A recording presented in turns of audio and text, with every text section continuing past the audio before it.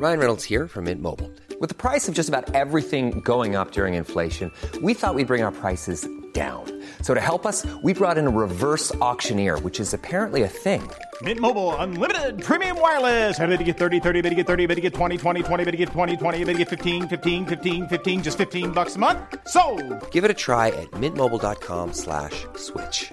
$45 up front for 3 months plus taxes and fees. Promo rate for new customers for limited time. Unlimited more than 40 gigabytes per month. Slows full terms at mintmobile.com. When you make decisions for your company, you look for the no-brainers. And if you have a lot of mailing to do, Stamps.com is the ultimate no-brainer. It streamlines your processes to make your business more efficient, which makes you less busy. Mail checks, invoices, legal documents, and everything you need to keep your business running with Stamps.com.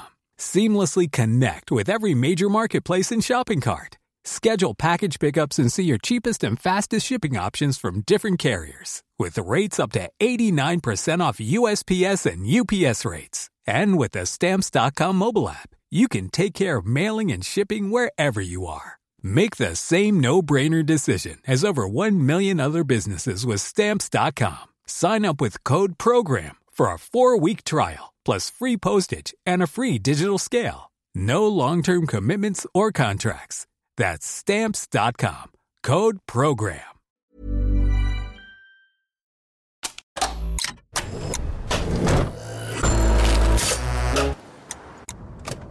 At ESB Networks, we keep the nation humming by connecting us all to Ireland's power network. To increase the capacity and maintain the safety of the network, we may need to temporarily switch off the electricity in your area for a short period. As always, we will let you know in advance if you're going to be affected. To find out more, visit esbnetworks.ie.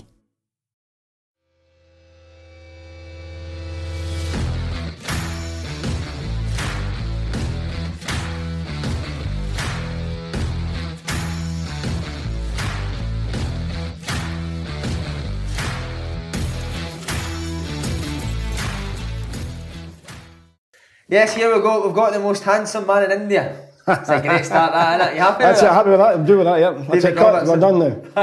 Thanks for coming on, mate. No problem. Looking forward. You've only got a week left in Britain. Yep, Friday we head out, so, been back for 3 months. It's a bit of a wrench to go, but missing a bit of curry now. Did you actually miss it? After a while, you go there, and when you first go there, you start eating curry again, and you get the shits. And then when you come home, you eat plain food again, and you get the shits. And then after a while, you want to have a curry again. So you're just shitting constantly? Yeah, non-stop. And by the way, what a signing, Callum Higginbottom. Yeah, no, good. I was talking to him just now, so he's got to hopefully get his visa now. Yeah. We're lucky to get him.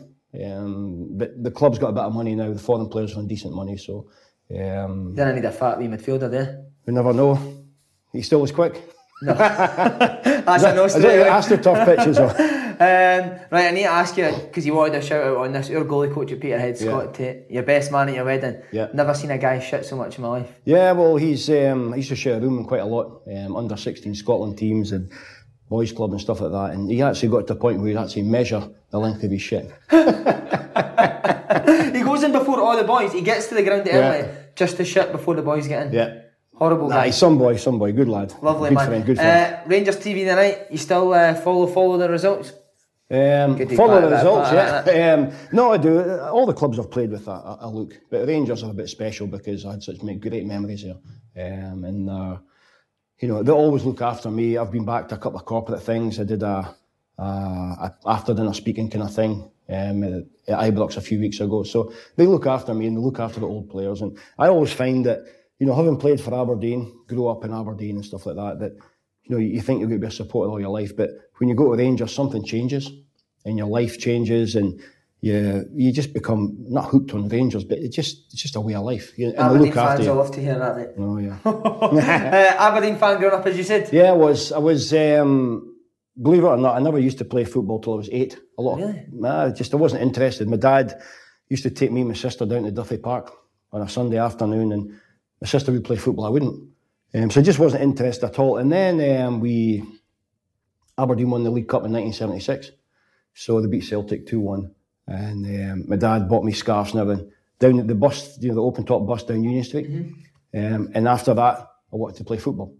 So my dad used to take me to Pittodrie all the time. He'd put me in the afterwards, went to the golf club, the Bonnacore Golf Club. You give me a Coke and a bag of crisps after the game, and you have a few beers, and we go home, and it just became a routine.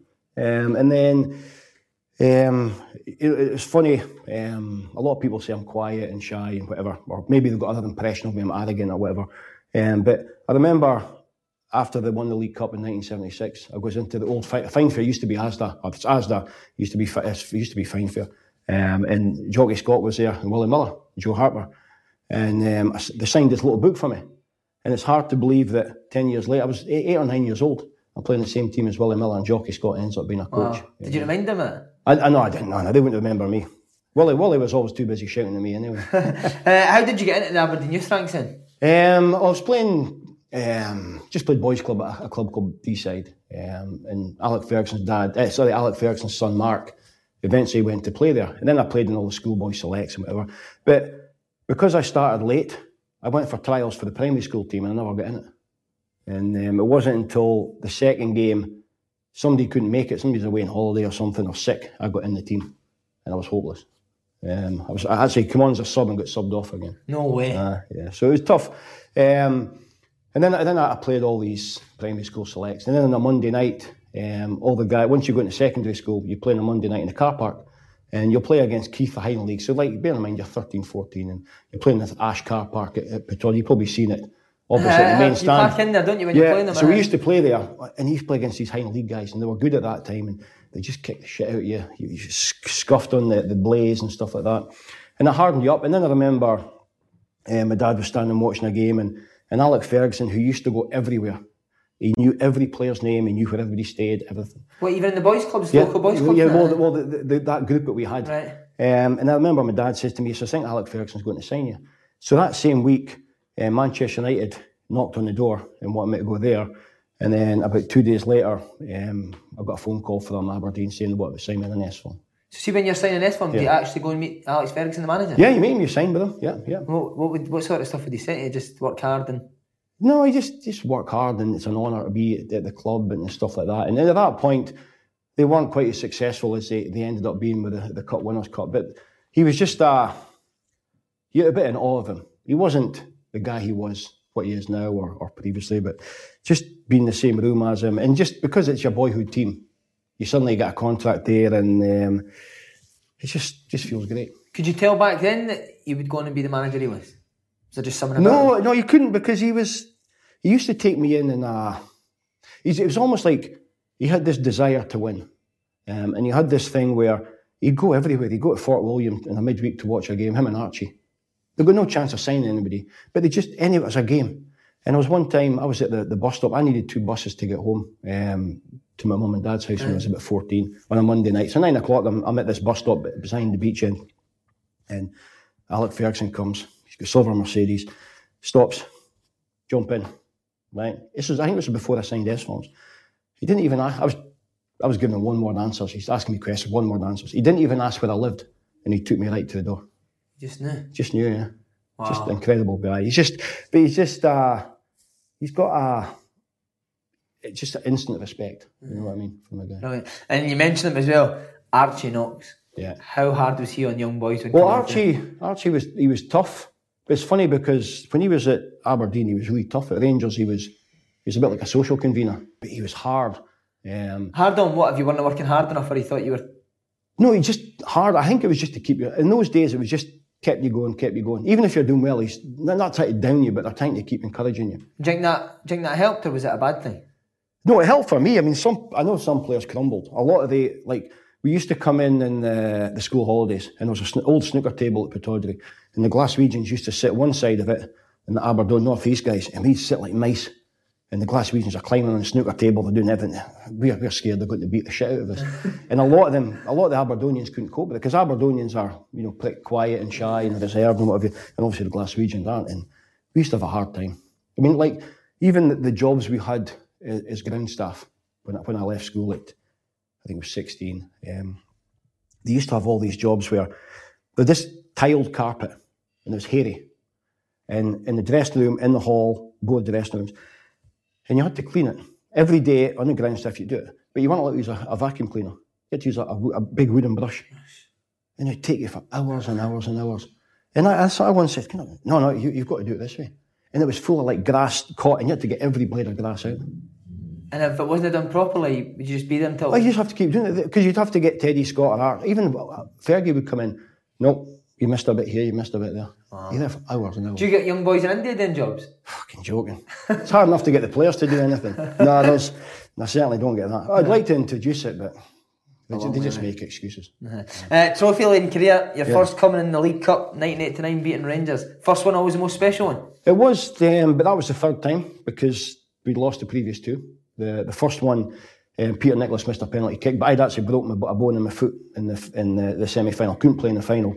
And after it, the late Ian Porterfield, because I wasn't in I think it was maybe 13 players or something at that point, he gave me his medal, runners-up medal. Then the following year, we played, and I think we lost 3-2. I think Ian Ferguson might have scored a winner. And I had an absolute shocker that day. So when we actually eventually won it, it was so good. My mate Paul Mason scored a couple of goals. I had a throw-in, and I think it was Charlie Nicholas or somebody flicked it on, and Paul scored. That was great. But I think the memorable part is that open-top bus, because as a kid, I saw it, and it was thousands of people coming. Obviously Rangers can't do that kind of things. But it's an amazing experience. You're on top of this bus, and then there's a little balcony at the town hall. You go out there, and I think it was the last time Willie Miller won anything. What about your dad? Was he must have been so proud. Obviously, you said he was an Aberdeen fan. Yeah, he was. No, he was just delighted when I signed for Aberdeen. But it's funny what he did was, I remember when I was in Aberdeen about 18. There was no mobile phones then, so the old dial-up phone. Yeah. Kenny Dalglish calls my dad. Asked me to go to Liverpool. My dad, no chance, not going to Liverpool. No, what are you doing?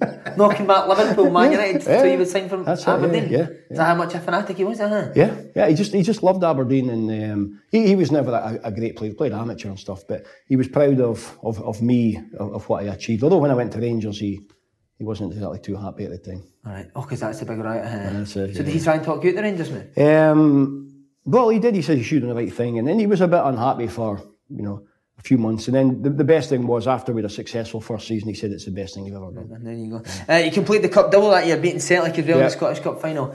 Was there no fear that Aberdeen team playing Celtic? Why was that? I think it was from Fergie days. I know that there was Fergie when they went to Glasgow and they won, particularly in Glasgow to win games. Then Porterfield came in, and that sort of stopped a little bit. And then there was a bit of excitement with Jockey Scott and Alex Smith coming in. I remember we were at Parkhead, you win 3-1. It wasn't just like the odd goal of a draw. You win 3-1, got Ibrox and win 3-0. It's just it's a belief. But then again, you had guys like my first season, Jim Layton was still playing. You had Willie Miller, Alec McLeish, Stuart McKimmie, who at Jim Bet, all used to going down there and getting results against the Old Firm. But it was just a belief. But slowly it just evaporated. See, when you got in the first team, who was the one that stood out for you? Miller and McLeish? Well, Alec was brilliant. Alec was so helpful. He absolutely brilliant. He really helped a lot, encouraged me and everything. So would you play left back and he'd be left? No, I had Willie next to me, and Willie just, all he did for the 3 or 4 years that I played with him, whatever, he just slaughtered me all the time. He blamed me for all these bad passes, and because he was a legend, the supporters had got on my case and everything, and I was young, and there's certain things I wanted to say to him, but I never did it. Just in respect, yeah. Whereas Alex was probably the opposite. Would he encourage Alex McLeish? Alex was brilliant. Even now, he's the greatest guy ever. Is he a top man? I remember I did a half-time draw at Ibrox a number of years ago, and he was under pressure. He was under the Rangers manager, and he came up the tunnel, and I'm going to do a half-time draw, and he stood and spoke to me for 5 minutes. At half-time, whenever the game was? Before he went to do his team talk, just how's the family, how's everything? Just a great guy. Top man. One on penalties that day. You scored yours. Were you nervous taking it as a young lad? Well, the game itself was shocking. It was the worst game ever. The pitch, Hampden was shit. Pitch wasn't good. It was boiling hot. It was the slowest game ever. It was always going to go to penalty kicks. And then, it goes to penalty kicks, and they picked the first 5. And I'll not able to tell this. And then there was guys like Graham Watson was playing. I'm not sure if Ian Jess was there. And I thought, I better step up here. I'm a bit older than these guys. I better go and take one. So I go up, and I'm going towards it. It was the Celtic end. I put the ball down, Pat Bonner's in goals. And I'm looking at I've got no idea what I'm doing here. I've got no idea what I'm doing. No idea. And then I just hit the ball, and I was going to smash it to my left. And I mishit it, and I went straight. I could hardly run either, because Mike Galloway had done me in, had a dead leg. So my run-up was like 2 steps. And I hit it, and thankfully I mishit it, because if I hit it right, he'd have saved it. He went the right way, didn't he? You were going. He must have read it, because I'm no good. That's the first penalty kick I ever took, I think. Brilliant. Watch my eyes, yeah. And party bus back to Aberdeen? Well, that was you think it was going to be a great event, but we stopped halfway up, which was a bit of a mistake. I think we stopped in Auchterarder or something like that, and in this hotel party, and You're not getting any good boozers enough. Nah, not a lot. Well, we just stayed in a hotel. It was nothing. But then we get to just outside Aberdeen on the bus the next day again, and we do the whole thing again, and then a few of us have the real night out after that. Which is all the younger ones, the older ones go home. Yeah. Brilliant. Alex Smith, Jockey Scott, as you said, management team at that point. What were they like? Jockey Scott, everyone says he's quite hard. Jockey was just miserable. You know, he's never happy. I actually saw him a few weeks ago playing a golf event. But the thing, they were a good combination. Alec was good with the young players. I think he was a little bit in awe of Willie Miller and McLeish and these guys. But Jockey, obviously, he's got respect. He's played with Willie when Willie was younger. And he was a steady influence, you know, and Alec was the good guy, you know. But there was one time we're in Holland in pre-season. They fell out with each other. They were called co-managers. They fell out with each other. So it got to a point, even at dinner, they'd sit at different tables from each other. And like the physios and the coaches and kitmen, they didn't know where to sit. Where have we got to sit? Where to sit? And then you'd maybe ask, like, Jockey, hey, Jockey, what time is it? Well, ask him. Horrendous. Did they like each other though? No, they did, yeah. No, they got on well, but just, I don't know, for some reason they fell out with each other. So with Jockey Scott, would he not be scared in giving Alex McLeish and Willie Miller a bit? No. He's you know, I remember a couple of times he gave Jim Bett a bit in the rest of him as well. And, but Jockey was good. Jockey put me in the shit. Me and Scott Tate actually. So convenient you mentioned shit and Scott Tate again. And we're away, I think we're in Hungary or something. So Alec Ferguson had this nickname of Tinhead. Right? So I remember we were talking away, and Jockey was assisting in this under-16 tournament. So we're talking away, and he's asking questions. He's obviously trying to suck us in here. And he's, we call him Tinhead. Not to his face, but behind his back, Tinhead. And it got back to him, and Fergie had a go at us. Because we called him Tinhead. Did you put Jockey in it and tell him it was we just, when Fergie spoke, he just took it, whatever he did. Anything that you took for Jockey Scott and... No, I think just see if you could put them both together. Would be a fantastic manager. You know, Alec was a little bit softer, but Jockey was hard, and I think they both needed a bit of each other, which made it a pretty good partnership. Perfect. Was there speculation regarding your future before you actually signed for Rangers for a while? Yeah, there was. Again, going back to Alec Ferguson. So Alec Ferguson, he left halfway through I think it was my first season in the first team. He went to Manchester United, so it was a big shock. Nobody knew what was going to go on. And then what they tried to do, I was in the team, they tried to put, Archie took the team. So Ian Porterfield came to watch a game, and what he did was, I think it was a midweek game, I don't know if it was a friendly game or something, but anyway, he put John McMaster in at left back and kept me out. So Porterfield was going to go with the same team, and then Teddy Scott, the kit man, who's no longer with us, he says, what are you doing? Davey? No, this is the team I want to play. He said, no, you have to play Davey. So Teddy told me this, and basically what Alec Ferguson and that were trying to do was get me out of the team, into the reserves and be forgotten about and get me at the end of the season. To Man United? Yeah. And then we played that same season, I think it was a couple of years on. The same season, we played a youth cup game. I was playing in the first team, but I was also playing in the youth cup. Right. In those days, there was no leagues or nothing. It was just, you know, a knockout competition. Yeah. So we got to semi-final, and it was a midweek game. We're playing at Parkhead in the youth cup. So we get back about 1 o'clock in the morning. And by this time, I've bought this fancy car that I couldn't afford. And so I'm driving home 1 o'clock in the morning at my parents' house. And this car's behind me. Looking. So, and I go quicker, 40, 50, 60, 70, 80 mile an hour. And it's right behind me. Then they start flashing lights, and I thought, oh shit, police. So I stop, I get out, and it's Fergie. And just not far from my house. I get in the car, and he says, asked me, would I go to Manchester United? But turns out that I was on this stupid contract, a 4-year or 2-year option.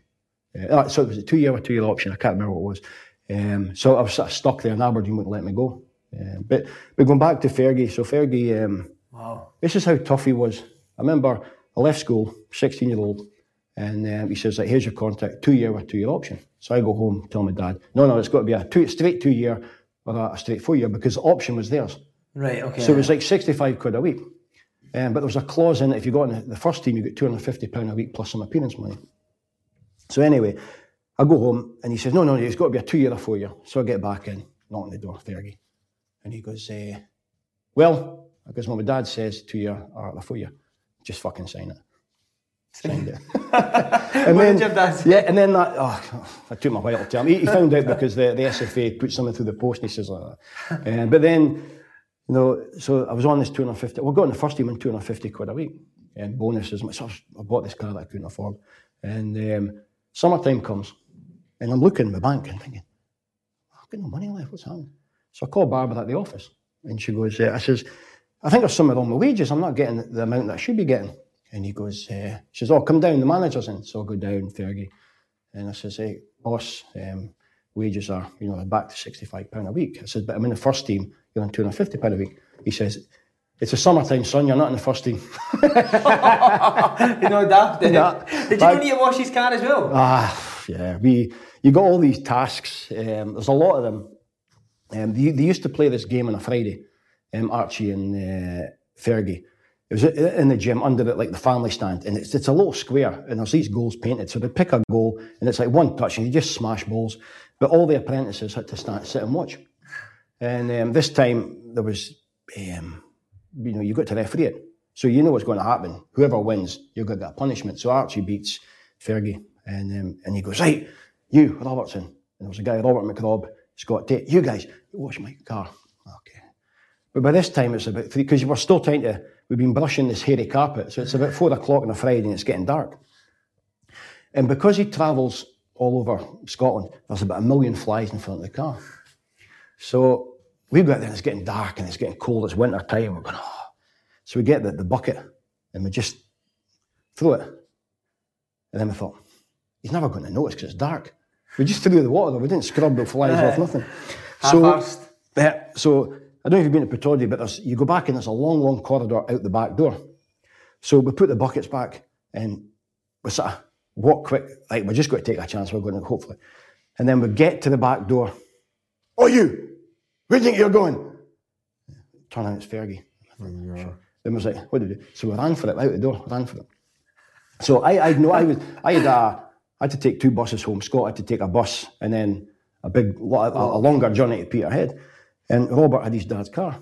So we run in and we jump into Robert's car and we're all hiding like under the window.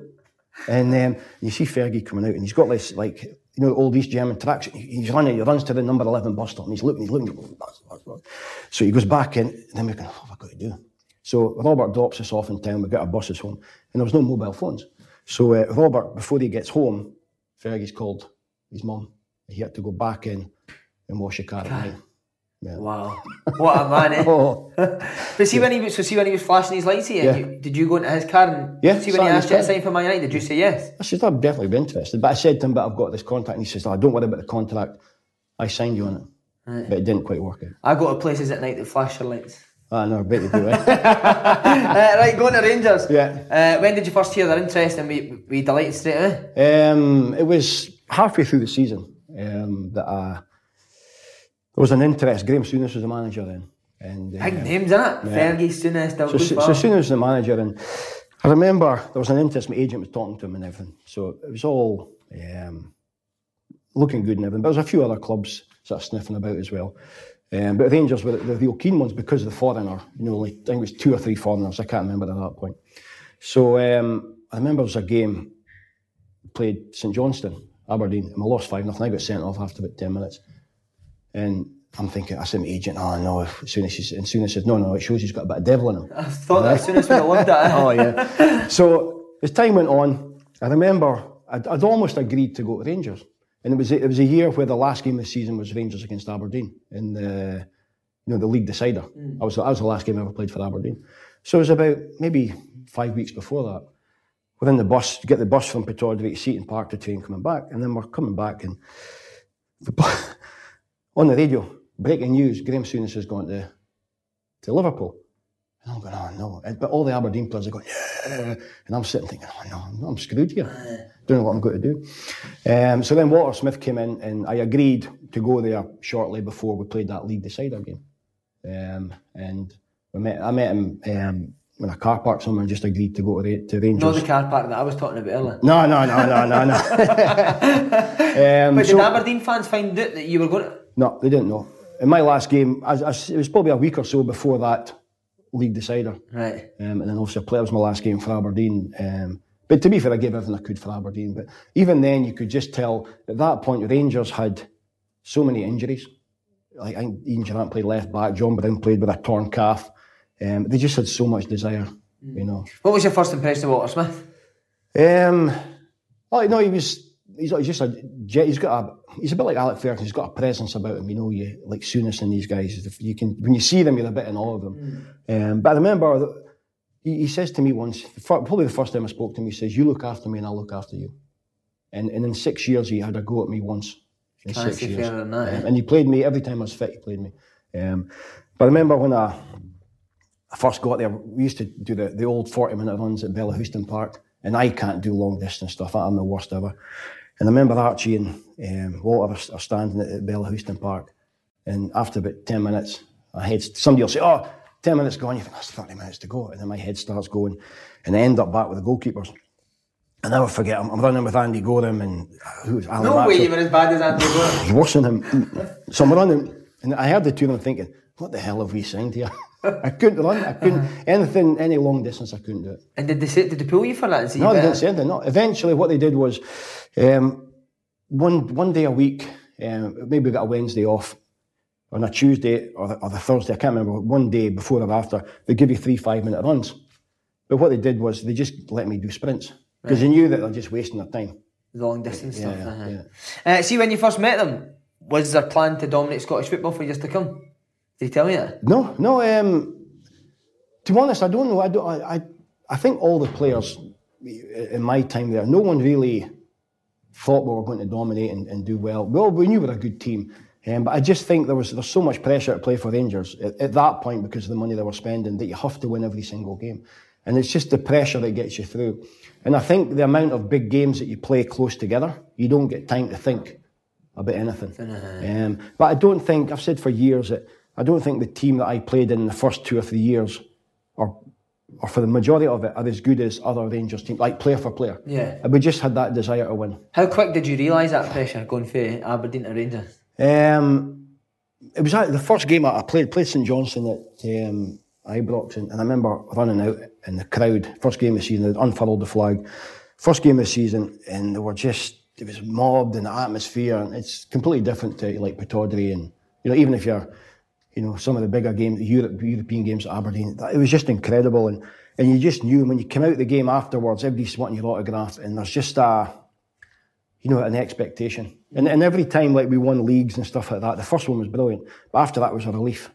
Because if you do it doesn't matter who you play against. We played Juventus in the Champions League, we lost, and you're expected to beat them. How did you find, if you never had a good game, and you say you got slaughtered to the fans or the papers, did you find that tough? In fact, that never ever happened to me. Never at Rangers that I got slaughtered or booed or anything that I knew. But went to Leeds, that's a different story. I got slaughtered all the time. Not just the expectations of the fans, but how was it the expectations of guys like you mentioned, John Brown, Ian Durrant? Yeah. Were they on you straight away? Well, I think because they are real Rangers supporters and they've been growing up in it. But John Brown, when you think about John Brown, he just played with his heart. He wasn't the quickest, he wasn't the greatest player, but it was just that desire. And I think you had him. When you look at the team we had there, even the goalie, you got Gough, you had John Brown, Ian Ferguson, Stuart McCall, Mark Hateley, just guys that were non-stop physical, and they just wanted to win, and there was no option of not winning games, and they were just and what I liked about it was there was no superstars. Nobody. You look at the big names, Gazas, Laudrups, and all these guys, but there was no superstars. Everybody was equal level. Yeah. Did you need to do an initiation, son? Oh, I did. Yeah. So, Mo Johnson's known as not being the smartest guy going about. So, within Italy, my first time, and every new player's got to sing a song. So you train for a week. You go on this bus. You go to this. I think last night you go for a drink somewhere.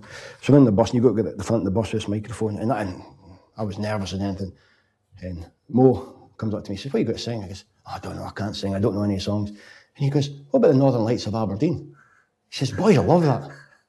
I goes, no "Really?" Way you went for it. Really? I did. The Northern Lights. And as soon as I don't even got the first few words out. They'll grab me at the back of the bus and beat me up. Brilliant.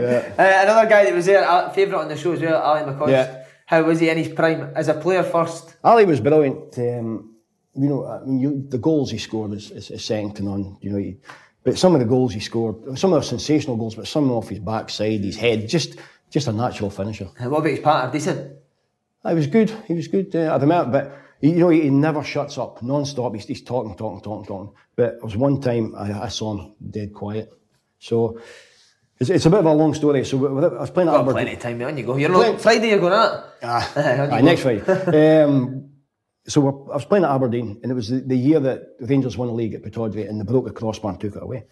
So the game started. Next thing I knew, I'm lying in a hospital bed, lying my full Aberdeen kit on. To that side, there's a Rangers supporter with jeans on, with his top on, pouring the blood. To this side, there's a Rangers supporter again, and I just turned down and he threw up. What's happened here? I still got my kit, my shin guards, my boots, everything on here. An Aberdeen player in between two Rangers supporters. So eventually I go into a ward. My dad comes up, and they all give this newspaper, the Green Final. So it's like a Saturday paper that tells you the results, and so I'm reading it. And it said that I got booked for hitting Ali McCoist. I can't even remember. So what had happened was, 20 minutes in the first half, at the halfway line, Ali McCoist just done me. Could you be quite dirty? Done, out. And I think I was unconscious for about 2 hours, right? But, well, not unconscious, but I played for 20 minutes. You can't remember? I must have been like a headless chicken, and I must have been doing everything I could to do him, because I must have got him. I got a yellow card, I can't remember anything. So, when I signed for Rangers, what the thing was, after a game, we had all the new players are staying in a hotel with their wives and stuff like that. So after the games, cheap football players go back to the players' hotel and have a few drinks. And Ali's sitting there, and my missus goes up to me and says, "Al, I've got a word with you, Ali." He goes, "Oh, what is it?" "You did this to my husband." And and Ali's like that. Speechless. Then later on he says, "That's the first time I've ever been stuck for words." Love that for your missus. Ian Ferguson, you sat next to him in the changing room. Yeah, Fergie's brilliant. I think he's a very underrated player. Was he a good player? Yeah, he's good. I don't think he got the credit he deserved. He was another one, like we're talking about John Brown and Stuart McCall, and he's just Rangers guys. But he, I actually stayed beside him in Erskine, and I don't know why I ended up staying in Erskine, but Fergie persuaded me, of all people who persuaded me was Fergie. And it turns out that I bought this house, and because I bought this new house, he got his driveway redone and remonoblocked and everything, so he got something out of it. But he's got this superstition, so I was like number 6, and Goffey was 5, Fergie was 7. And every morning, we used to wear collar and tie, every morning. That used to do your nothing a bit now? Yeah? Particularly in the summertime when it's hot and you're sweating afterwards, it was a nightmare. But it's tradition. I think they've done away with it now. So anyway, Fergie sitting next to me, and he's got this habit of putting his socks and shoes on first after the shower. So what, bollock naked, socks and shoes? And I says, "Fergie, what are you doing?" And he goes, "If there's a fire, I'm out of here." that was his theory. And he was superstitious. Like sometimes we'd go in the car together in training, just obviously we're neighbours. And he's got this thing with the magpies, one for sorrow, two for joy. And he'd just be driving along and he'd go, "Bastard!" He sees a magpie. And he just keeps driving until he finds another one. Then we go to training. Oh, so you wouldn't go to training until he finds the second one, yeah. Oh, that must have done your head, didn't it? Good lad, though, good guy. Well, who was the hardest in that Rangers team? Because you like to tackle. Yeah. Who would you say was the hardest? I think Alan McLaren was brilliant. Was it at Hearts as well? He was at Hearts, yeah. He had tough injuries and stuff, but he's the best thing. He did it to Di Canio, I don't know how many times. He had this thing where he could do a touch tackle. So he'd actually make it look as if he's had it's in a big game, make it look as if he had a bad tackle, and on his second, just a brilliant knack, and he was just so hard. Derek Ferguson and the Giants said Souness used to do that as well. Yeah. Deliberately take a bad touch. Yeah, I remember I came on as a sub for Aberdeen against Rangers at Ibrox, and Souness was still playing. And I'm thinking, God. So I came in from the side and he saw me. I don't know how he saw me, he just stamped on me. And I just came on as a sub and I think, I can't go back off. See with the Celtic Rangers games, who was it that you would always try and smash your lid on? I was up, Joe Miller. I got sent off playing against him after 6 minutes. Scottish Cup semi-final. So before the game, Archie used to wind me up because we we were roommates at Aberdeen, with sort of S forms and playing the first team together and everything. So obviously it's your mate you're playing against. You want to make sure that he doesn't get the better of you. Archie would wind me up and he goes, Davey, make sure you sort him out in the first few minutes. First 5 minutes, he said. So Pat Bonner throws the ball out and it's like coming, he knocks the ball past me and I just smash him. And that's it. Straight to the red card, 6 minutes. Wow. So I'd always sort of have him and Di Canio was the best ever to play against because you could just wind him up. And he would take it? Yeah, you just nip away at him, do little things to him, and eventually you just lose his head and either put him off his game or get sent off. Just before we move on to Champions League, you said that Walter Smith went mad at you once. Yeah. What was it for? It was, we lost to Hibs in the semi-final, my first season, semi-final.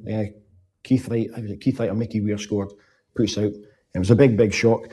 And after the game, he slaughtered me. He says, we are Rangers, we can't afford to have any player hide. Maybe I'm having a bad game here. And he says, I don't care if every time you get the ball, you kick the ball in the stand, I don't care. You keep taking the ball, you keep showing for it. And he slaughtered me. And after that, never. Yeah. What about the other people? What's the worst you've ever seen him? He wasn't that bad, actually. Was he not? No, he wasn't that bad. I mean, there was one time when, I think it was Goffey and we lost 4-0 or something at Dundee United at Ibrox, and Goffey and Big McPherson both came off after 20 minutes. And I don't know if he subbed them off or injured or whatever, and I remember he had a go at them. But there was times in the dressing room where players would have a wee go at each other, and he would just let it sort itself out. Suppose he was successful, so he didn't really have it. A lot of people have said that. I just think he was amazing because what he could do was, as I said, a lot of superstars, and a lot of them weren't playing. But everybody was happy. Kept them happy. Right, 92-93 season, so the club come up against Leeds in the Champions League. That was atmosphere in that first leg. No, it was obviously there was no Leeds United fans allowed in at that point because the Scotland-England thing. But do you know that? I remember when McAllister scored at the edge of the box after about a minute, and for some reason, every club I've been at, I'm not the biggest guy in the world. I don't know why, but they tell me I had to pick up Lee Chapman, giant. And then when I played for Aberdeen against Rangers, I had to pick up Terry Butcher. I don't know what the logic was. But anyway, I think Strachan plays, or Gary Speed plays a ball in, and I out-jump Chapman. Great header, out to edge of the box. And McAllister catching the volley roof of the net. And then we thought, we're done here. But to be fair, the supporters got really behind us. We got back 2-1. And even after that game, the media in England, these guys have got no chance. Did Walter use that? No, I was up notice boards and what have you. And I think Fergie actually came in before the game down at Elland Road and says, come on, get into these guys and everything. You see the Man United manager? Yeah. See that Ibrox atmosphere? Could you see experienced players like Gary Speed and Strachan? Could you see them kind of get a wee bit within themselves because of the atmosphere? Well, I noticed there was a period, it was just after they scored that they kept giving the ball away. And I don't know if we were pressing or doing whatever, but they just kept giving the ball. But they did look a little bit. I mean, Strachan I was up against Gordon Strachan. How was he? He was coming to the end of his career. And he never went past me, but he's just good vision. He's through balls and Cantona made good runs. Was he giving you a bit verbally? No. He's not like that. No. Second leg, after you beat them, did you say that Rangers were the best team in Britain at that point? I think so, but having said that, I think Leeds were on a downward spiral. We're all getting a bit older. Yeah, I think a few players left as well. Right. But they had Cantona playing and McAllister played, but the back lot, wasn't a great. But would you have fancied that Rangers team against anyone? I think at that point, yeah. But I think Leeds played, I think it was Stuttgart, and Stuttgart won. But then had to be replayed for some reason. And I think that if we played against Stuttgart, we might have struggled against the German team. But because it was a British team, it suited our style. And we were, physically tougher than they were. Night out in Manchester, heard a few stories. What do you remember it? Wanted to be pretty quiet because Peter Hauser was my roommate, and he was the foreign player that got left out. So we all went out on a night out, and he went straight to his bed. Obviously, not the happiest guy or disappointed. I remember coming in, I tried to be as quiet as I can to come in my room. And I go in and it's full of Rangers supporters on the floor. In the hotel? In my hotel room. You had to sort of step over them and go to your bed. How did they get in there? No idea. But it's the same, every player's room is the same. And then I remember when I got back home and you got your bag, you waited, put the stuff in the washing. Half my gear's missing. The jersey I played on that night, I swapped it, missing. Somebody took it. Brilliant. Is it sure looking back in that campaign, nearly qualifying, particularly with the massive match fixing? Yeah. I think it was disappointing, but you know what? It was just such a great run that we had. You know, the amount of games, like you talk about that Leeds United game, in the space of 2 weeks, we played League Cup final against Aberdeen, beat them. Leeds away or home, beat them. Celtic away, beat them. And Leeds away, beat them. You know, in the space of 2 weeks, massive games. And we just had that desire to, you know, just go and play and win. And we're all dead. Everybody's carrying injuries. You know, I think that season I played 54 games. Wow. Would you get nervous before big games? No. Like finals, nah? Why not just... The only time I got nervous was the first time I ever played for Aberdeen, when I came on as a sub against Hamilton. That was it. And it's more of an excitement that you're going to play. I had this thing about me that it was almost like a hobby and it's an honour to play. And I'm thinking, I'm not good enough to play here. Did you think that at Rangers? I'm not good enough to play here? Yeah, I did. I had that thing about me that, you know, even people ask autographs. Why are you asking me an autograph? I'm not famous. I'm not that great. I'm a left back. And I just felt that every game that I played was going to be my last game. And it was just an excitement to go and play. Wow. Yeah. Brilliant. You talked about Manchester United. During that 9-in-a-row era, who was the best for social occasions? There's quite a few. Were you a big drinker? When I was there, I was quite young. I was only 21, 22 in that time. But they used to organise days out. So there was one day, I think we'd won a Scottish Cup semi-final on the Saturday, and Walter often would say, right, okay, we're going to this Italian place after training, so get at 12 o'clock, you start drinking. And I ended up in Stewart Street Station police cell. I was meant to have vandalised cars or something like that. And obviously I was blind drunk. I got no idea if I did or didn't. So I remember the next day, I go into Ibrox with a day off. And it's just Walter Smith's man management for you. And I just thought, well, I'm just a guy. You know what I mean? I didn't think I was famous or anything. So I go in, drive a car in, go and see Alistair Hood, the security guy. And he goes, I think you better go and see the manager. I goes, okay. Boss, you know, he says, I know. Held up the newspaper. It's in the front pages. So I'm thinking, I'm going to get in it here. You know what he says to me? He says, get yourself home. Don't go outside. And then come to training Friday. This is Wednesday morning. Come to training Friday. Don't come to the hotel, team hotel, and play on Saturday.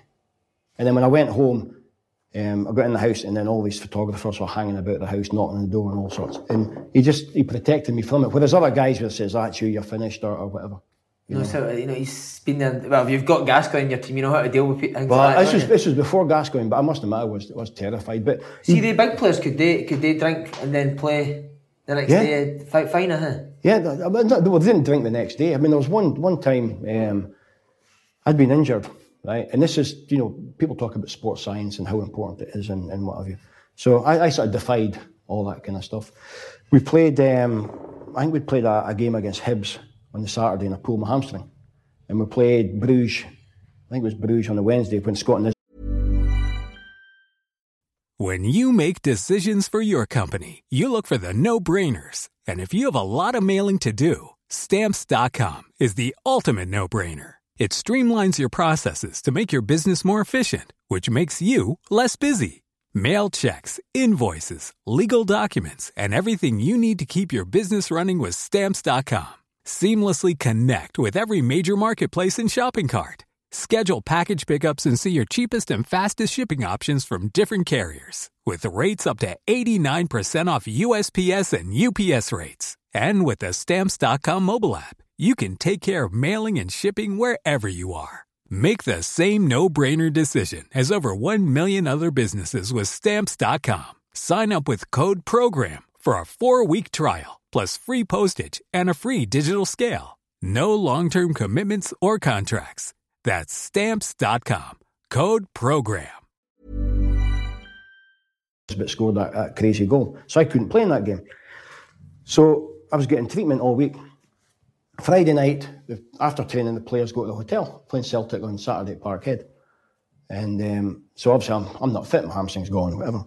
So me and my wife had a few friends over, and a few drinks, and about 4 o'clock in the morning, pissed drunk, go to my bed. Up at 9 o'clock in the morning, go to training, and I had this fucking horrendous, sponsored by Hi-Tech, I had this horrendous Hi-Tech shell suit on, going to training, and I had the dog in the back of the car. So I'm driving in, And I get there and we see the physio, he gives me some treatment. He says, I'll go for a wee jog. So I'm in Ibrox and a little jog. And he goes, can you step up a little bit? So he goes, half pace, 3/4 pace. Can you sprint? Okay. So I never thought anything of it. He says, okay, that's you, go and get changed. So I go and have a shower. Archie comes in. Bill says you're fit. I goes, what? I'm fucking stinking of drink. I'm still half drunk. And he goes, what? And he goes, Bill says you're fit. I goes, oh, well, and I didn't like to say no. He says, right, get changed and go and see the gaffer. So I go upstairs. Archie says you're fit. I goes, can you play? I goes, well, I've got a bit of a problem. He goes, what's the problem? I don't have my club suit. I've got the dog in the car. So that somebody gave the dog a lift home. I went into Parkhead with this, dodgy, high-tech tracksuit and played the game. Never felt my hamstring. No, never felt my hamstring. And you done fine? Yeah. You played well? Yeah, played well, yeah. Never felt a hamstring, nothing. Did you tell him you'd been drinking the night before? No, you wouldn't tell me. You'll know now, though. See, on just like last time, Walter Smith, like, could he make you feel like the best player in the world? Or did he never praise you? Was it always just go and do your job and that's it? Yeah, no, he praised. He says, well done. And it wasn't a lot of words. But I think when you played each week, you knew that he rated you and whatever. Right. And as I say, he was just a guy that you'd run through a brick wall for him. Mm-hmm. I need to ask you probably asked all the time, Gaz as a teammate, how was he? No, he was good. I feel sorry for him. Obviously, people do. Even then, he seemed to be like a lonely kind of soul. He wanted to make everybody laugh and be funny. He was very generous. Petrol stations beside Ibrox, he'd leave money behind the counter for kids for sweets and stuff like that. Did he? Huh? He used to give in the players' lounge afterwards. The players, kids, he'd give them here's 10 quid. Just a great guy. What about on the pitch? Brilliant. Well, Did you say he never passed you the ball? Yeah. No, he was. He was fantastic. A star, great player. He won us many games. But for me, he had this habit of always going to the right-hand side. And then what he would do is now and again, he'd he'd come to the left and I make a run, and then he'd go to the right-hand side again. And I think he passed me about twice in about 6 years. Well, who was the best player you played at Rangers? Laudrup. You thought he was hopeless at first, didn't you? Yes. I remember we played Clyde in a pre-season game, and all this hype about him coming. So we put half-time, I'm walking in, I'm thinking, who's this guy? He must have another brother, right? And after the game, I was puzzled. And it wasn't until about 2 or 3 weeks I realised it was me who was hopeless. He was like streets ahead of us. I goes, that's where I'm meant to be. Was he a good guy? Good guy, yeah. Quiet guy, just got on with it, and family man, again, he was a superstar. See, in training with Walter, or would he encourage you, like, going hard on these sort of players, or did you need to? No, nobody really, we didn't really do that. But there's times where a few punches were thrown now and again. Was there? Is that what made that team so good? Yeah, but it was then after the punch, everybody's okay. Who'd usually be involved? Fergus? Haley was involved a few times, yeah. Was he? He's massively. He's here. But I don't know why people, I think he had a go with Stephen Presley once. Right. Or Stephen Presley had a go with him, and I'm thinking, I don't know why you're having a go at Big Haley. Brilliant. How proud are you, the part you played in 9 in a row? It was good. I think the statistics are maybe about the third or fourth most appearances. Wow. So it's good. And I think to be part of such a special era, pleasing for me was that I know I got there because of the foreign rule for Europe and stuff. So I knew that, but as time went on, that rule didn't exist anymore. And they could have bought anybody they wanted, but the fact that Walter Smith kept me, all that time, and every time I was fit, I played. I think, I was a sub once in 6 years, and the only times I didn't play, I was suspended or injured. You seem to me like you play yourself down a wee bit as a player. Yeah, but I've always been like that. Why do you think that is? If I'd had your career, I'd be telling everything that was brilliant. Yeah, no, it's just the way I've always been like that, and I don't know if it's my upbringing, a humble upbringing, and like when I first started, you see Willie Miller, you're in awe of Willie Miller, and then the first day at Ibrox, you go in the dressing room and Mark Walters is there, Haitley, Mo Johnson, and you think, look at these guys.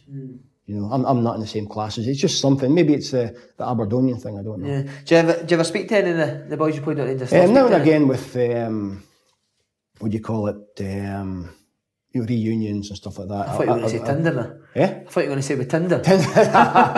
No, I just think, everybody moves on, but every time you see somebody, you just carry on. I saw Archie a few weeks ago at Ibrox and was doing a half-time draw. I saw Alan McLaren was there, Neil Murray. See, when you were playing, who were you closest with, sorry? Peter Houstrop. I was roommates with him for about 4 years. Good player? Yeah, good player, yeah. I played in front of him, he was good. So I was lucky, I had him, Mikhailichenko, Laudrup in front of me in 6 years, so pretty special. Last one on the Rangers, favourite memory? I think for me being a ex-Aberdeen player, the year we won the treble, Aberdeen were the manager of Willie Miller. He was the manager then, and we beat them in the League Cup. We beat them in the league, and I think they had enough points to be close to winning the league. They had a great season, and then we played the last game to win the treble at Parkhead within the home dressing room, and it was against Aberdeen. And we managed to win it. It was a real typical Rangers game. You go up 2-0, then you hang on for grim death. Lee Richardson scores just at the end, and we hang on. The relief at the end, and then obviously just seeing Willie Miller's obviously devastated that he's had such a great season. And I just think back to the amount of times he shouted at me, and I think, this is great. So just that day in particular, because it's Rangers, you're in the home dressing room at Parkhead, you've won the treble against your old team. Just fantastic. Did you used to get a bit for Aberdeen fans when you signed? I was. Dogs of you? Horrendous, yeah.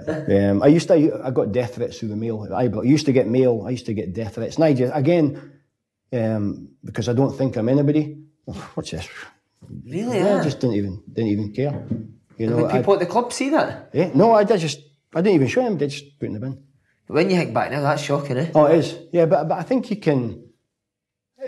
Supporters are passionate about their clubs, and I think. Aberdeen so more. When you think about Aberdeen, how successful they've been, and then obviously the Rangers domination, and obviously the Celtic now, because Aberdeen are, used to success. Do you still get it now for Aberdeen? No. Forgotten about it. I've got less hair and I'm fatter, so they don't recognise me anymore. Bloody gorgeous. Right. Why did you leave Rangers then? You say 6 great years. Yeah, 6 great years, but I had a feeling at some point Walter Smith would move on, and I didn't want to stay at Rangers to be a reserve team player and just fizzle out. Plus, that was 10, 11 years playing in the Premier League, and there's only so many times you can play against, Jim McInally, Ivo Denbeam, all these guys, and I just felt I was 27, 28. I just needed to have a wee change, and I ended up going to Leeds. So, was it you that wanted to leave Rangers then? Was it you that told them I want to go? No, it was just my contract was up, and they tried to offer me money. Obviously to try and get me to stay. I wanted a longer contract. I didn't get the contract I wanted. But deep down I wanted to try something else. At that point, during that season, my last season, I almost went to Inter Milan. No way. But Roy Hodgson got sacked. It was almost virtually done, and then Roy Hodgson got sacked. In fact, no, Roy Hodgson... Me Roy ruins everything. Yeah? Me Roy ruins everything. Oh, I know. But he was... They lost a game. Inter weren't doing that well at the time. They lost a game. And I was going to be signing, and he got told no more signings until after the next game, and then the drew or lost the next game, and that was it. And did that kill you when you heard that you'd been sacked? Yeah. But it was weird because I was still at Rangers at the time. It had been hard. It's a difficult one. And then there was a few other clubs came in. Valencia, Atletico Madrid at the end of the season came in, and Torino. And then George Graham just, was so persistent with my agent, that I ended up going to Leeds. Leeds, massive club. Was it a sad day leaving Rangers still? It was sad in the way that I left because we just won 9 in a row. That was the last game. And then they were going to be playing against Hearts the following week. I think we're going to get... something's going to happen. I think they were the helicopters to Tynecastle or something like that. But I was in Leeds at that point because my contract was just about to expire. And I went there to do the medicals and all that stuff. But was there no wee urging you to go for 10 in a row now? That no bother you? No, I just felt the time was right. Right. But after about 6 weeks, I thought, what am I doing here? And the money Leeds would have been offering would have been bad. Yeah, the money was okay, yeah. So what appealed to you about Leeds? Obviously another massive club behind George Graham, as you said. Yeah, George Graham, he sold he's a great salesman. We'd been down to Leeds before. He sold me this shirt. Eh? He sold me this shirt. I think he wore that, did he? Gorgeous George, he used to call him. No, he sold me on the club. To be fair, they looked after me, financially, everything was good.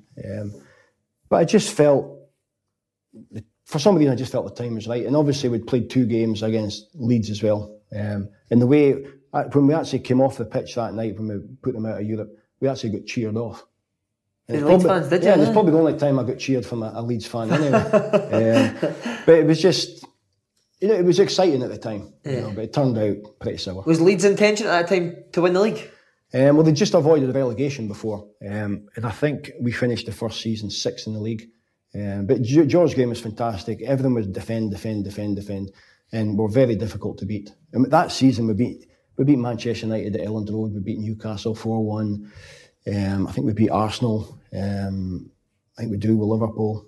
So a pretty good season. I've played at Elland Road. It's unbelievable, isn't it? Yeah, it was great good. Atmosphere, eh? Yeah. Well, when we played Man United, I remember the passion. You talk about passion with supporters. I was parked the car. I'm just going in to play the game, and Leeds United supporters says, "I don't care if we lose every game this season, as long as we win this one." That's a big rivalry. Yeah. See, just on George Graham. Yeah. As you said, defensive manager. Yeah. Did that maybe hinder you, because you like to get forward, didn't you? Well, he did at the start, pre-season, and the first game against Arsenal did really well. I was getting forward and played really well. And then he sort of restricted what I did. I wasn't really allowed to go forward, but he tried to change a lot of my game, which I remember Gary Kelly. He was on the other side. Back, yeah, he was the same, and used to tell Gary the same thing, but Gary did his own thing.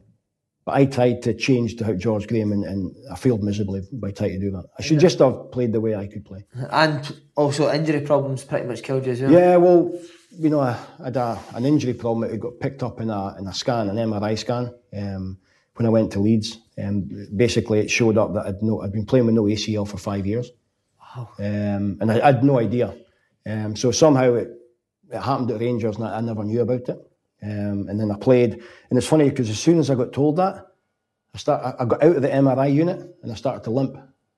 Really? Yeah, because it was in my head. And then I think I played about the first 30 games, and I remember I got for a header against Leicester at Filbert Street, and I came down and my knee just gone, yeah, and it was just like a balloon. How hard is it going for being so successful for, as you say, 6 years, and then going to Leeds and not playing? Could you get really low? Yeah, away from home as well. Well, it's not even so much about not playing. When I was playing, I started off pretty well, and I think Leeds United supporters knew how I could play, but I didn't play that way. And eventually, as time went on, I would get booed. Home supporters have a go at me. Yeah. And then they used to do the evening paper.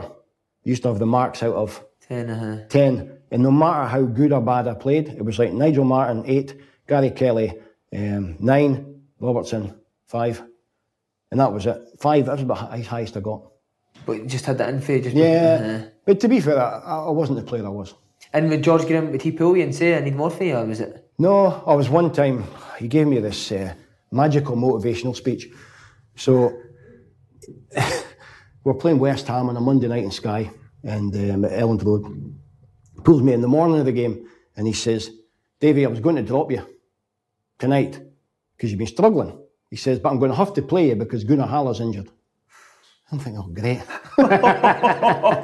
So we go to the hotel in the afternoon, I'm thinking, I don't even want to play here tonight. Because the manager doesn't want me to play. And did you have a nightmare? No, I actually did well, yeah. I did, yeah. So I whipped a ball in, Hasselbank scored. So were you quite happy? Not happy, but when George Graham left, were you thinking maybe fresh start, new manager coming in? Well, I was still struggling with injuries anyway. Right.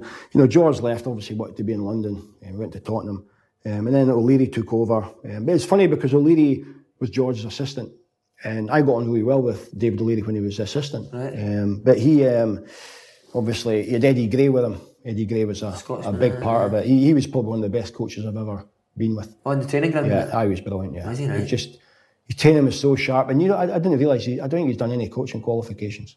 None. It shows you. Yeah, but he's been like caretaker manager a number of times at Leeds. Just a great guy. So when O'Leary took over, did he say to you, like, "I like you, you'll play"? Or? No, as I said, I was injured. And then I began to get myself fit. And I knew that I was never going to be as fit as I was. And I remember, was it Roy Aitken? Roy Aitken was his assistant then. And he says to me, he says, "Gaffer wants to see you." So I go in to see him. And he says, "We need you off the wage bill." And he goes, you need to get a club. I said, "How can I get a club? I haven't played for 18 months. You won't even, because at that point you wouldn't even play in the reserves." And I says, "How am I going to get a club?" And he goes, I don't know, find one. I goes, but how can I? No one's got to sign me. I haven't played for 18 months of the year or whatever it was. So he started to play him in the reserve games. And then I did okay in the reserves, but my knee was always up. I couldn't train as much as I wanted to. My knee kept swelling up. And then I get this thing, you're going to Barnsley. I guess the one you go on loan. I guess I don't want to go on loan. They were in the Championship then.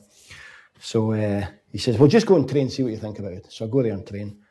And train, and then the next day we'll play a game, like a friendly game, up against Sunderland, and I was up against Kevin Coban. Zinedine Coban, is that like the call? Yeah. And so I remember before the game, I said to the coach, he says, what about corner kicks? He says, do you want to pick up? He says, I don't worry about that stuff. Anyway, I lost 3-0, 3 corner kicks, right? It was just a reserve game, right enough. So then, I remember I was sitting in the bath the next day at home, and my knee was massive, right? And I'm going, oh my God. The agent calls me and he says, right, they want to take you on a loan. They've agreed it with Leeds United. And I goes, right, okay. And I looked down, and this was like, the friendly game was on a Monday, and it was Tuesday. And I says, when's the next game? He goes, Thursday. I goes, right, when's the next one after that? Sunday. Because the Championship, you play millions of games. And then Wednesday, I'm thinking, look at my knee, I think, there's no way I can do this. So I said, no, I just tell him it's not for me. So I remember walking into Thorpe Arch, the training ground, and Eddie Gray goes, what are you doing here? So, and you go into the dressing room and all the boys go, hey! Because they all thought I'd gone, and O'Leary says, he had a go at me. He says, what's this? Goes, it's not for me. I'll just wait my time. But it was because I had to protect my knee because it was gone. So see that, did you end up in the bomb squad? Whereas you're not even training with the first? The bomb squad, yeah. That's the worst ever. So you're there and they try every trick they can to, get you not to, basically to give up and leave. Yeah. And I remember at the start, there was guys like, it's when I first came to the club. I wasn't in the bomb squad at that point, but there was Thomas Brolin, there was Ian Rush, Carlton Palmer in the bomb squad, and they would try everything. They'd try and get them coming in at 5 o'clock in the morning. Did they? And guys like Ian Rush would be... Imagine doing that to Ian Rush. Oh, the thing is, he just did it. No but he would get in there at 4:30. Just and say to the official, where are you then? But they just try everything they can. And these guys, but they've done a lot of money, but they're just so strong. And you could just tell George Graham was getting frustrated. And I knew that O'Leary was, he's getting frustrated with me. I ended up training basically 1-on-1 with, because he wouldn't even let me train with reserves or anything. I was training on my own. With the physio or something? Yeah, Eddie Gray would take me out and do stuff. It was me, I think Lee Sharp was in the same boat. Is that the dark side of it, what people didn't say? Yeah, well, to be fair, it's the first time... That's me every club I go to, by the way. Is it? Start off well and fade away. No, I think it's part, but I was fortunate that it only happened to me once. Yeah. But with my knee, I knew that it was coming to the end. Because I think it was about 18 months of my contract, and we came to some agreement. And because eventually, I remember I played one more game in Aberdeen and Dundee. Both Jockey was manager of Dundee and Scovedale was manager of Aberdeen. They both came to watch a reserve game, and they were both keen to take me. And after the game, my knee was like, it was gone. And then I just says, I can't do it. And then I went to the surgeon, and he says, that's it, done. It's mad how injuries can... Yeah, but I was glad though, because I had about 2 years of trying to get fit.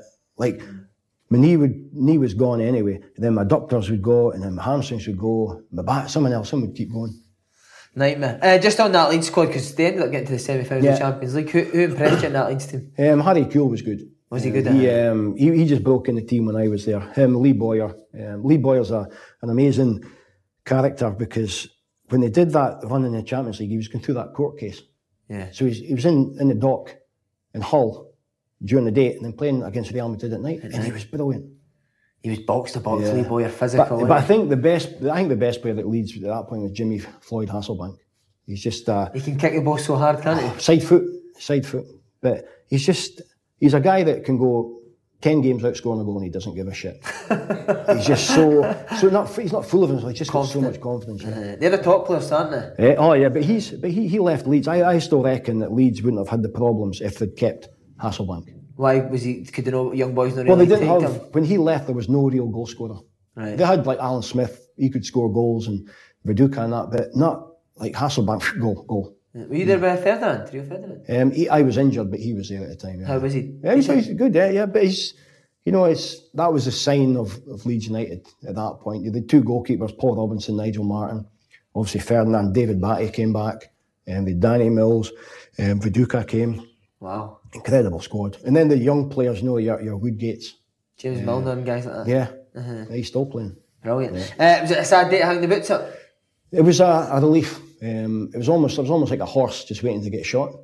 And for 2 years, I was actually when the surgeon, I remember it was in Bradford, and the surgeon says, look, I think that's it. You can't play at that level again. It was almost like, thank God for that. And was it always coaching that you want to get into? No, I was no intention of doing coaching. And what made you then? I started doing a little bit of Leeds United, a little bit of coaching there, just with kids and stuff like that.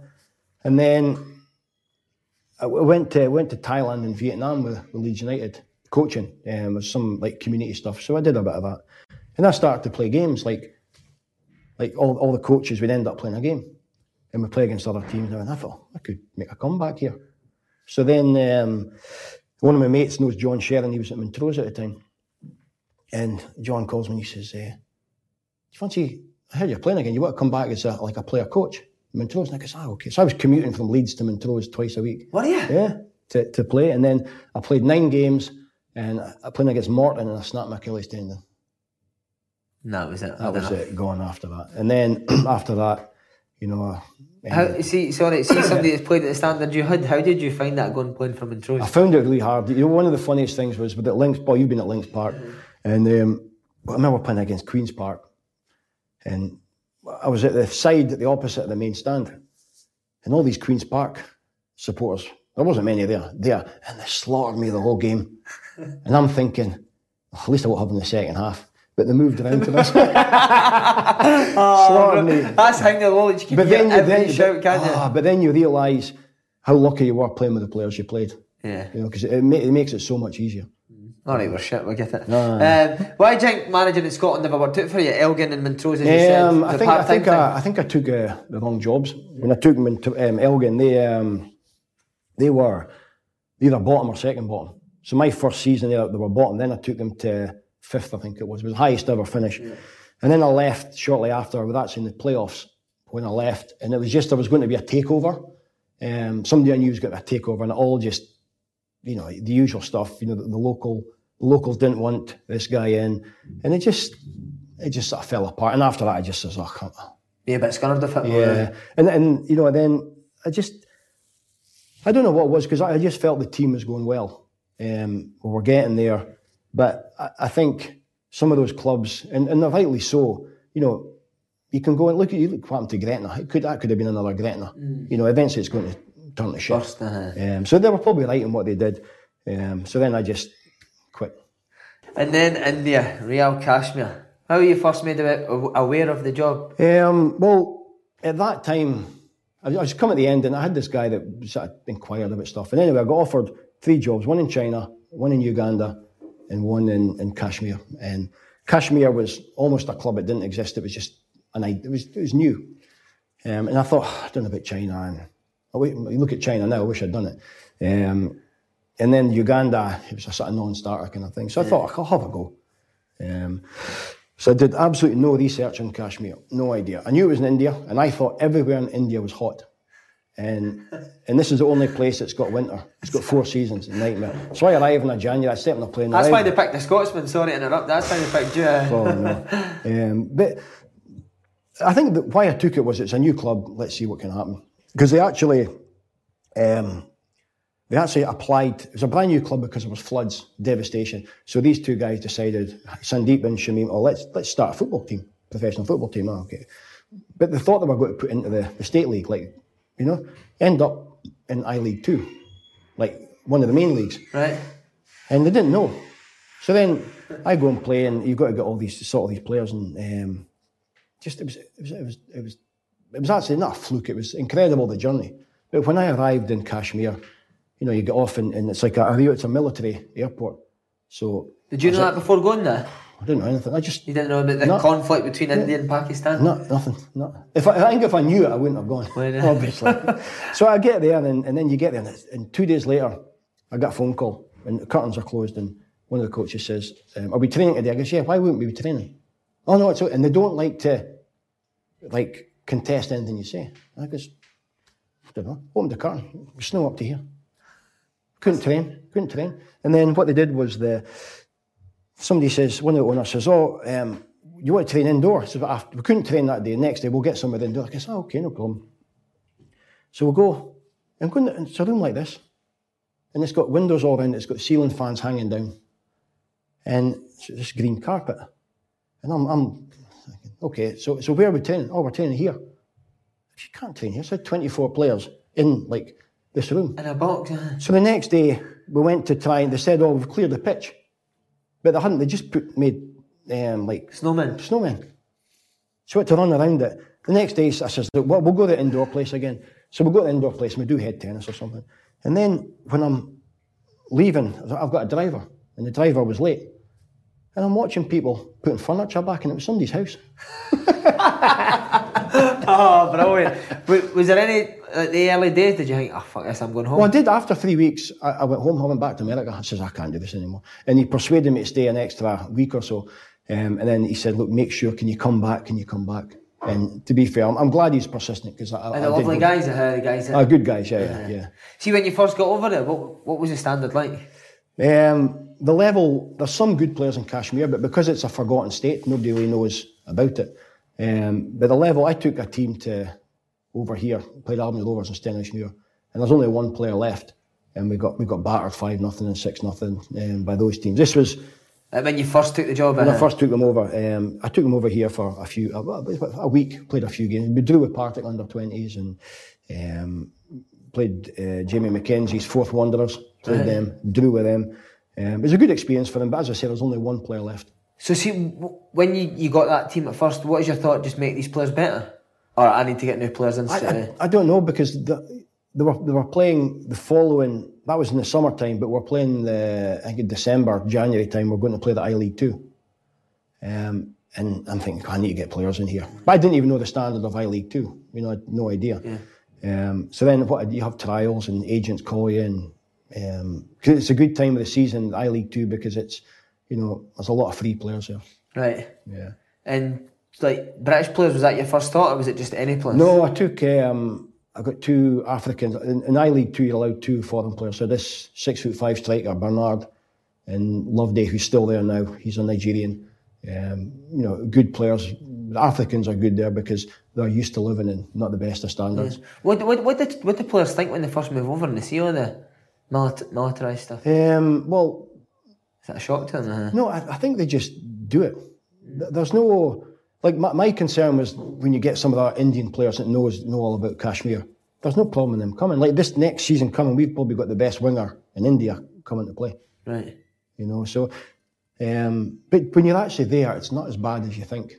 One thing I definitely wanted to ask you, how did the Indian boys take to your British? Because I've seen you do go off your nut, didn't you? Yeah. Is that the done thing over there, or was that something completely No, it different? wasn't. No, when I first went there, I didn't swear. Right. The first period, I didn't swear. But then the frustration's getting. I'm not frustrated at them. I'm frustrated at, the first home game we had with dressing rooms for the first time. And there's a kit man, there's a boot guy and everything. But because it's the first in the I-League, there's all these constraints and standards you've got to set, or you've got to, jump through hoops and everything. I walk in an hour and a half before the game, there's no kits, no boots, empty. First game, it's live on TV. What's this? They'd all started, they're doing security, they're doing something else, and they forgot. Forgot about the strips. Forgot about the kits, important things.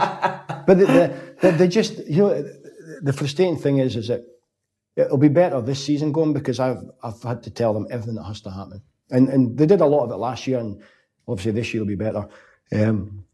But it's even the little things. It's the little things like kits come and, the number 6 is missing. And then they'll say, but you can wear any number. I said, no, it has to be number 6.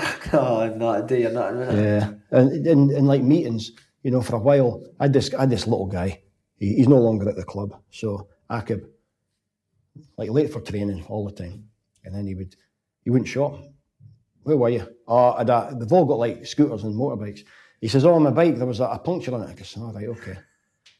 So a week goes past. He sends me a text message. He's like this, pointing at his bike, burst tyre. I go, right, okay. Okay, fair enough. And then 2 weeks later, exact same picture. Same picture, unbelievable. See what you said about how it was when you went at the start and how it is now. You said it'll be much better this year. Are you quite proud of the job that you've done? When I first went, there was no dressing rooms, nothing built. There was like 2 rooms they used to use only for big games, like I-League 2 games. And then when you look at the crowds, we used to get probably 300-400 at I-League 2, and the stadium holds 15,000, and you shouldn't get it, but we get over 20,000 every game. Yeah. They're hanging up on TV towers and everything. Watch, brilliant. Yeah. Your son Mason's over there, who I played with as well. Yeah. Did it take a bit of convincing to get him over? I think it did. You know, it's funny because him and my wife's been there as well, and I've painted the blackest picture ever, and they think it's not that bad. Because when I first went there, I didn't know anyone. And the internet in the winter time, it just disappears for you hours. Didn't get internet? No. So you can't even watch the old Harry Horn now? No. You can't do anything. And then you have to eat in the dark, lights are out, everything. In the winter time, there's power cuts, 2 hours, 3 times a day. But we're in the hotel now, so it's a luxury hotel, so that doesn't. And is the big man enjoying it? He's flying, he loves it, yeah. He's lost, I think part-time was hard for him because of just his build. He had he went to Dundee United and Queen of the South before Stenhousemuir and Peterhead, and he probably wasn't the fittest he'd ever been. And they really liked him as a player, and I always know that he can play at a high level, but he just had to lose the weight, and he's been full-time, and 20 pounds he lost. And he's, in some of the bigger clubs, I've offered him big money to go. How do you manage your son? Do you go mad at him? No, he's easy. I'll say to him now and again, I says, look, today I might be giving you a bit of a hard time here, so just take it, even though you don't deserve it, because I have to try and make it look a bit even, like I'm not being biased. But to be fair, he's been brilliant, and he'll call me coach, and he doesn't cause any problems. You wouldn't know that he's my son. Do you hang about together after training and stuff like that? I know, and he'll come to my room now and again. Yeah. He comes to my room and takes a shit. That's what he does. And then leaves. I love that. Is there hope to get a move back to Europe, or are you quite happy now? Yeah, no, I'd like to at some point. I'll do this season and see what happens. But it's difficult, I think, because I've been away for so long, 10 years in America and a couple of years in India. It's just difficult to get back. But there's only so much time that I can do this for, because I've been back for 3 months now, and it's going to be hard to go back. And I do, obviously, you miss your family, your wife and kids, and your home surroundings and stuff like that. So I'll do this season and then see what happens after that. Right, just quickly on the place, most harrowing sight you've seen? Harrowing sight or bizarre? Both, on you go. Both. A couple of times, there was one game where we were going to Delhi in the team bus, and they stopped at traffic lights, and I just turned around and there was an elephant stopped at traffic lights. This guy's pulling an elephant with the branches over it. Oh my God. And then later on, we're driving down, and cows are sacred. So if a cow's in the middle of the street, you can't move it, you've got to wait till it moves. So we had a game delayed because we couldn't get past this cow. Oh my God. Do you go mad or do you just laugh? No, you know what? It's like, it happens, Or the best one is, it happened in I-League 2. So you get all these like high flyers, the guys with the suits on, the AIFF guys. So you were playing a game. So this game in particular, it came to half time. So we're going, they just closed the door, and the guy knocks in, we need to go out. I says, we just got in. No, they're here, the dignitaries are here. So we all have to go out, and both teams take a picture. And then there was no half-time team talk, play the second half. So the next day, the same league, I'm watching a game. And halfway through the second half, because there's no timekeeping in India, they just show up when they want. So the game's playing in the second half, maybe 20 minutes in the second half, the referee blows a whistle.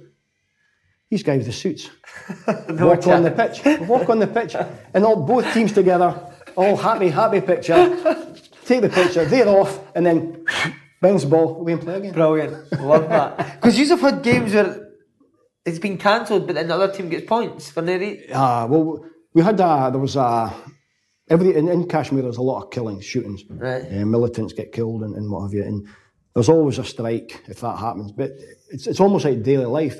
But we had a game, with 3 or 4 games to go. We had a chance of winning the league last year. So we're playing Minerva, and it was just when there was a Pulwama bomb. It was a suicide bomb, and it was about 20 miles away from where our hotel is. So obviously there's a big concern there. And so the guy from Minerva says, we're not coming. He says, it's not safe to come. And we're going, oh my God. But he never officially said it. So we didn't know that if he was coming or not. So it was almost like the Scotland-Estonia game. We had to strip, get ready to play, knowing that he's probably not coming, so he never came.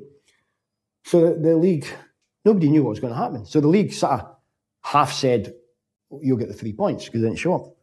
But I think he put an injunction in court because, it's not safe to go there. To go, right. And then the next game play, we're going to be playing against East Bengal, and that got snowed off. And then the league says, you have to play in a neutral venue. It's not safe to go there. So we played there, we lost the game. And then the season almost comes to an end, and this game still hasn't been played. So they can't dish out the prize money at the end of the season because there's one game outstanding. And the game doesn't mean it. We finished third anyway, and they were, I don't know where they finished. So the league decides, we'll make it a draw. That's it done. A draw. So you think next season, I don't fancy going to Kashmir. We won't go and we'll get a draw. Brilliant. Also on the show, you highlighted one of your opposition's owners taking the team. Yeah. The skinny guy. Yeah. Is there hundreds of characters like that? No, there's a lot of them. The big thing in India now, they're going for all these Spanish coaches. Right. And they all want to play like Barcelona, and the players can't do it. Do you just kick shit at them? Yeah, well, we press them. Yeah. And we don't allow them to play from the back.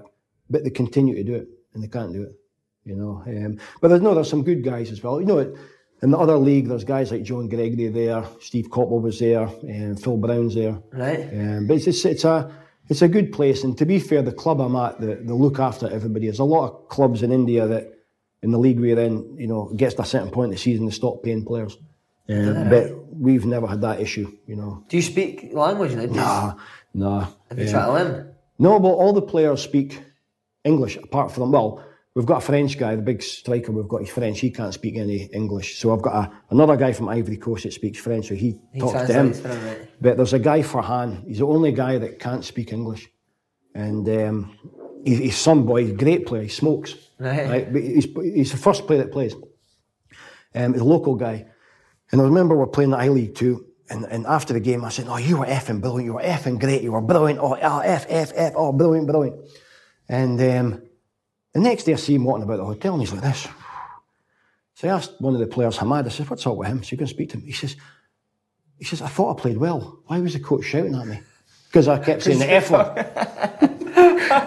and I had to tell him why. It's just, Brilliant. Yeah. You've done well there, as you said. You must have had interest for other clubs, countries. I had a couple of teams in India, bigger clubs in India and then Middle East. But I just think that if I'm going to go, I think I'd only move to go home unless I get sacked. You'll not get sacked. I've watched that programme, they're not scared of you. I don't know. One thing I do want to ask, have you sacked that youth team manager yet? No, not yet. No. But have you played the youth team again? No, I'm not playing them again. No. Kicking for So we had, he's talking about bizarre things, so on a day-to-day basis, the start of the season, because we're in the big league, there's a lot more security. So before training, I sit up in this room above the dressing room, and this guy comes in with a metal detector. And I didn't say anything. So he asked me, can you sign this? I goes, what am I signing? He says, just to check that I've checked for bombs. Tremendous. But just lastly, you would let a manager's job back in Scotland eventually? Yeah, I'd like to come back. Why do you think there's not been any offers? I think it's just because I've been away for so long. And maybe it's a different environment. But to be honest, there's guys like Dylan Kerr as well. He's been successful. I think he's out of a job just now, but he's been all these other places as well. He's probably done more than I have. And he can't even get an interview. Right. Is that frustrating in Scotland that you can't get interviews? I think it is, because obviously it's closer at home. I've had to go somewhere else, but don't get me wrong, as time's gone on, I really enjoy it, and I'm glad that I've done it. And I think in a few years' time you'll look back and think, it's been a fantastic experience. Is there no Netflix documentary, did you say? Yeah, Bollywood are doing a movie with actors and actresses. So you're getting the Bollywood gear on? Nah, I don't know. I might play Get Rabsy Nesbitt to play me. Who knows? David, pleasure. Thanks very much. Cheers, Simon. Okay, brilliant.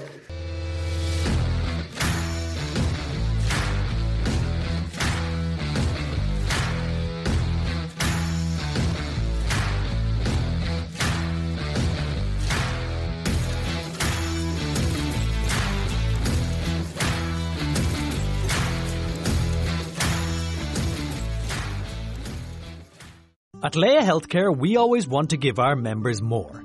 So now you get unrestricted access to a world of benefits that will help you stay healthy. From convenient video calls with a GP to get prescriptions online, to easy access to experts when you finally want to do something about your ropey knee or dodgy back. And if you do need to see someone urgently, our clinics are available for minor injuries, all without you needing to put your hand in your pocket. Let's stay on top of your health, in every way. Leia Healthcare, looking after you always. Insurance provided by Ellipse Insurance Limited, trading as Leia Healthcare. Leia Healthcare Limited, trading as Leia Healthcare, and Leia Life is regulated by the Central Bank of Ireland. Unrestricted benefits are available until the end of December. Fair usage policy applies.